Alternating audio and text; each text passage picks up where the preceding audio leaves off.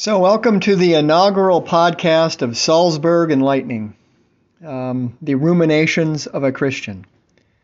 My goal with this podcast is to sort of a deep dive on certain issues from a Christian perspective or through a Christian lens. So I first want to explain why I chose the title Salzburg and Lightning. First of all, Salzburg is my favorite city. It's in Austria. I've been there a couple times now. And it probably owes to the fact that The Sound of Music is my favorite movie. I've probably seen it over 100 times. And I even have a website where I transcribe the entire movie. And then, of course, I'm from Tampa, so my favorite hockey team is the Lightning. But also, the title is a play on Jesus' teaching in the Sermon on the Mount in Matthew chapter 5, where he says that his followers should be the salt of the earth and the light of the world. And of course, salt is Salz in German, and hence Salzburg and Lightning. And the title of this podcast is Dreams and the Speed of Light, which is kind of fitting because not only will I discuss light, but I will also discuss neurons in the brain. And there's actually they call it a saltatory conduction through the axon, and it actually comes from the Latin word saltus, S-A-L-T-U-S, which has nothing to do with regular salt, but coincidentally, well, you just heard some thunder, and I could see the lightning here in Tampa. I'm recording this live. In Tampa. But coincidentally, the change or the charge in neurons are actually use sodium and potassium, which, of course, when combined with chlorine or chloride, form salts. So my topic is dreams. Now I'm going to argue for a hypothesis that explains many of the facts that I take about dreams.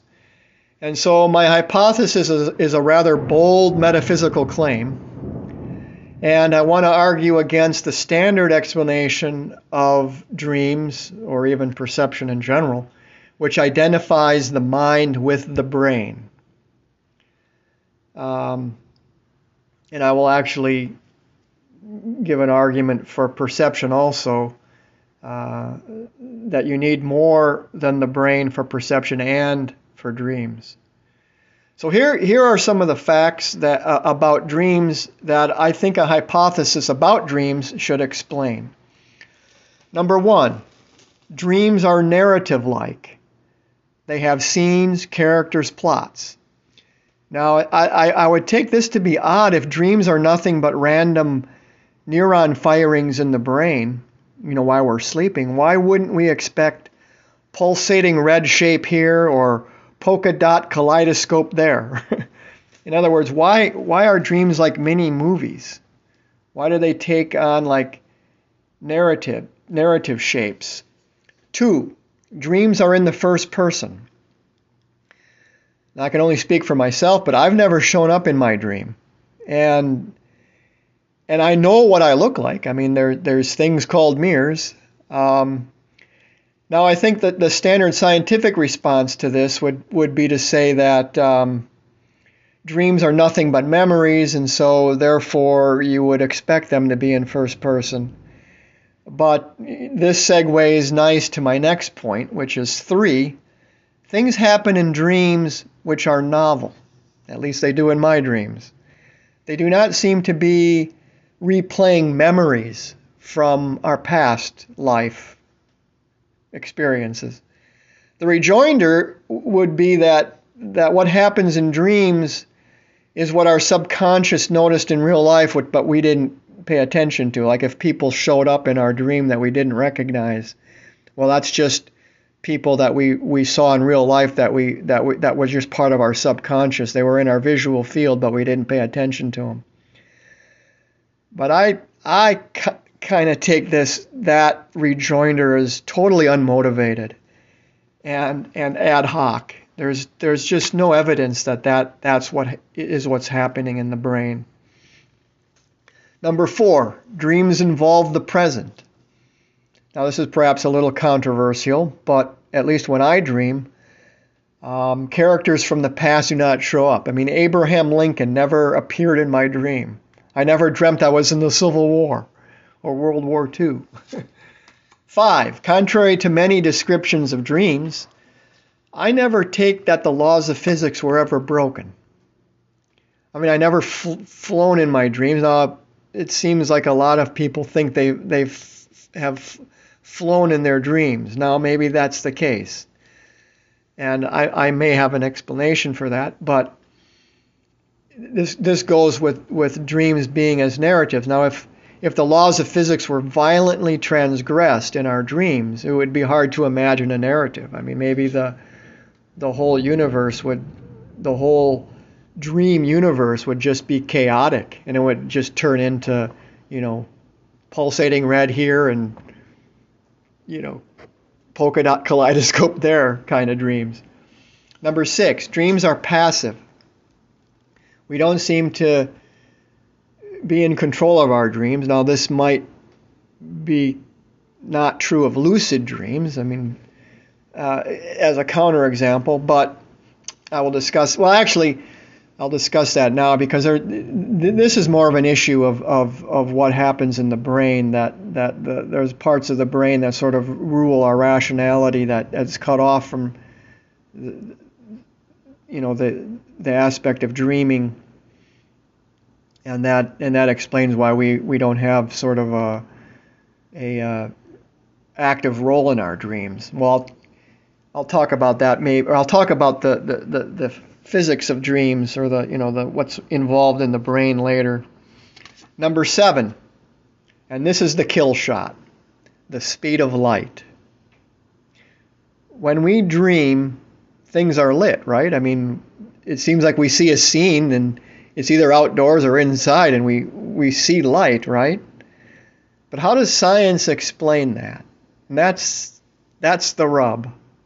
If the mind is the brain, how does the brain simulate light? Now, neurons in the brain, I looked it up, and it just said that they travel at the fastest some 120 meters per second, whereas light travels about 300 million meters per second. So maybe you could say, well, the brain uses sort of like a movie, just, uses these frames. And we see a bunch of frames that individually are just memories of light. So therefore, you don't need the speed of light, just like frames in a movie don't need the speed of light to light up a scene. But again, I take this as totally unmotivated. There doesn't seem to be any evidence that the brain uses any sort of frame manipulation like a movie projector would. So now I want to argue that in general, that the mind is not the brain. So most neuroscientists claim 2 things. 1, the brain is responsible for everything mental. And 2, we don't have a clue what a theory of mind that identifies it with the brain would look like. And there's a tension there. Scientists can't explain the mental. So, as a graduate student, I had the great fortune of taking 4 philosophy courses from a very famous philosopher, Hilary Putnam, at Harvard. And it just so happened that one of my TAs for one of those classes was Alva Noy, who is one of the leading proponents of the theory that the mind is not the brain. And a couple of his books are Out of Our Heads, Why You Are Not Your Brain, and other essays or lessons from the biology of consciousness. And his other book is titled Action and Perception.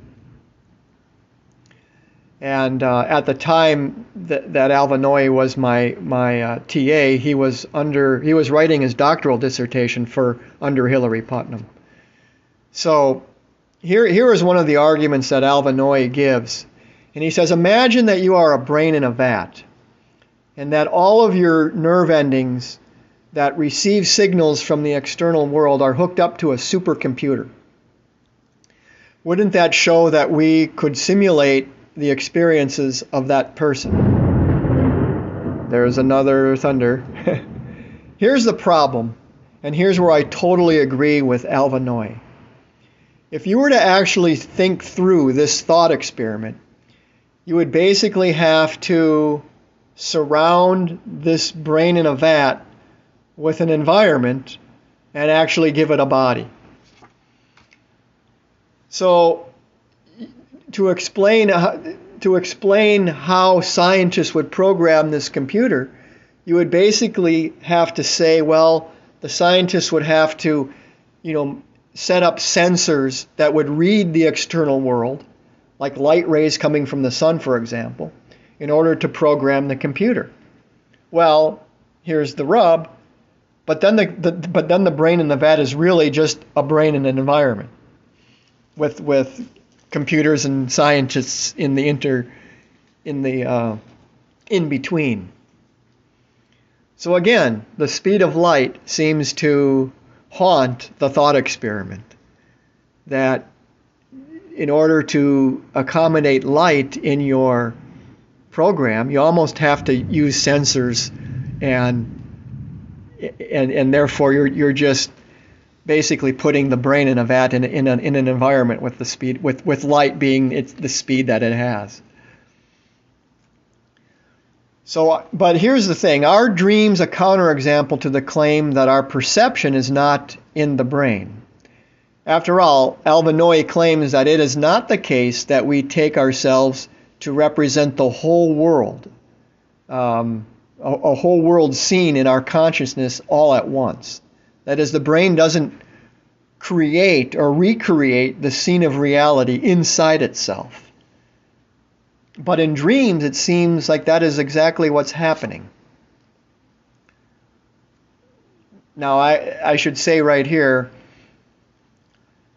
a lot of people have pointed out that dreams and reality are not exactly the same. I mean, there's important differences. But before I go further, I want to briefly lay out what I take to be maybe not but a theory of how dreams take place in the brain. But first, a little history. In the early 1950s, two American physiologists, namely Eugene Aserinsky and Nathaniel Kleitman, found that the brain was aroused following upon the NREM4 deep sleep stage. And then in the mid-1950s, Dement and Kleitman woke up people during this stage, during the REM sleep, and those people reported having dreams. So therefore, dreams and REM sleep were correlated. And then Michel Jouvet later experimented on cats because they sleep a lot, and found that they continued REM sleep even when the forebrain was cut off from the brainstem. In fact, they continued REM sleep all the way down to the pons section of the brain. And then in 1977, Alan Hobson claimed that the cells in the pons release a neurotransmitter, acetylcholine, that activates the forebrain. And then later, Mark Solms showed that dreaming and REM sleep was actually, though correlated, not causal or identical. And he argued that there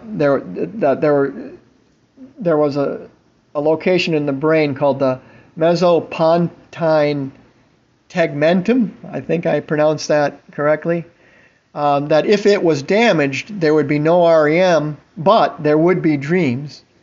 And also there could be damage to the posterior cortex that would have REM, but then no dreams. So there was a sort of a double disassociation between dreams and REM sleep. And according to Solms, it is the mesocortical, mesolimbic dopamine circuit that is involved in dreams. And he showed this by showing that lesions there, that if there are lesions there, there's no dreams. And there's also antipsychotics that block this dopamine pathway, and if it's so blocked, the people don't have dreams. And then there's also imaging data that shows that this area is most active during dreams. So the upshot of this is that dreams seem to take place in the inferior parietal lobule. And well, that's what Solms believes, and that's kind of what Hobson's believes was the area where sort of the scene of a dream would take place. But here's the rub. Where is the speed of light in all of this? How are the images in dreams, which seem to require light, right, manufactured by the brain? So now we come to my radical hypothesis. I claim that what best explains the 7 facts of dreams I listed, including the kill shot concerning the speed of light, is that when we dream, our soul, or our monad, to use a Leibnizian term, makes contact with an alternative world. Now, as a Christian, I would refer to this alternative world as the environment of God. Now, the great Irish philosopher George Berkeley, who believed that all that existed were minds and ideas, quoted Paul from Acts chapter 17, verse 28, and Paul himself was quoting from an ancient poet. Some people think it may have been Epimenides, but it was probably Posidonius, who said, quote, "In him we live and move and have our being." So the idea is, and Berkeley was referring to actual reality. He wasn't even referring to dreams. So I would kind of follow Berkeley there and just say that dreams are sort of, God creations, and so these alternative worlds, which are sort of hip to talk about these days, given the Marvel multiverse, or the many worlds theory of interpretation of quantum mechanics, are real worlds. So the speed of light is the speed of light. There's no problem there. And our dreams are narratives because the alternative worlds are real. They have people, they have mountains, they have lakes, they have salt, they have light, and of course it is we who are experiencing these worlds, and so therefore that's why dreams are in the first person. And they also account for novelty, because what happens in those alternative worlds are not what happened in the real world, or what's happening in the real world. So I think Alvanoy is correct. Our mind is not our brain, but to account for dreams, we have to posit a whole new environment. And so I think this metaphysical picture is preferable from a Christian viewpoint, because, Christianity and the view that the mind equals the brain were never good bedfellows. I mean, there's a lot of metaphysics posited in Scripture that just doesn't seem to, or that seems to go beyond, just the physics of the brain. And to this theory about, a subjective being, whether you call it a soul or a psyche or a monad, I think comports well with Christian metaphysics. And as you preview Christian scripture and its reports of dreams, and especially the revelatory dreams, we actually get a picture that seems at odds with the picture that I've painted here, like with fantastical beings and, chiefs bowing down the dreams in the Bible seem to actually require, sort of special dispensation on the alternative world, and that's exactly what I think it is. I think these dreams show that God is involved in creating these. There's nothing natural about these alternative worlds when God wants to reveal something in a dream.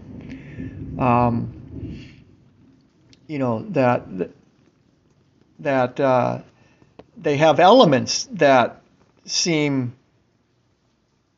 that are from the ordinary world, but it seems like you can't really explain them as an alternative world, as posited by the multiverse or many worlds theory or whatever. So I think I'm going to wrap up my podcast here, and I thank you for listening, and hope you will join me for further ruminations of a Christian on Salzburg and lightning. Thank you.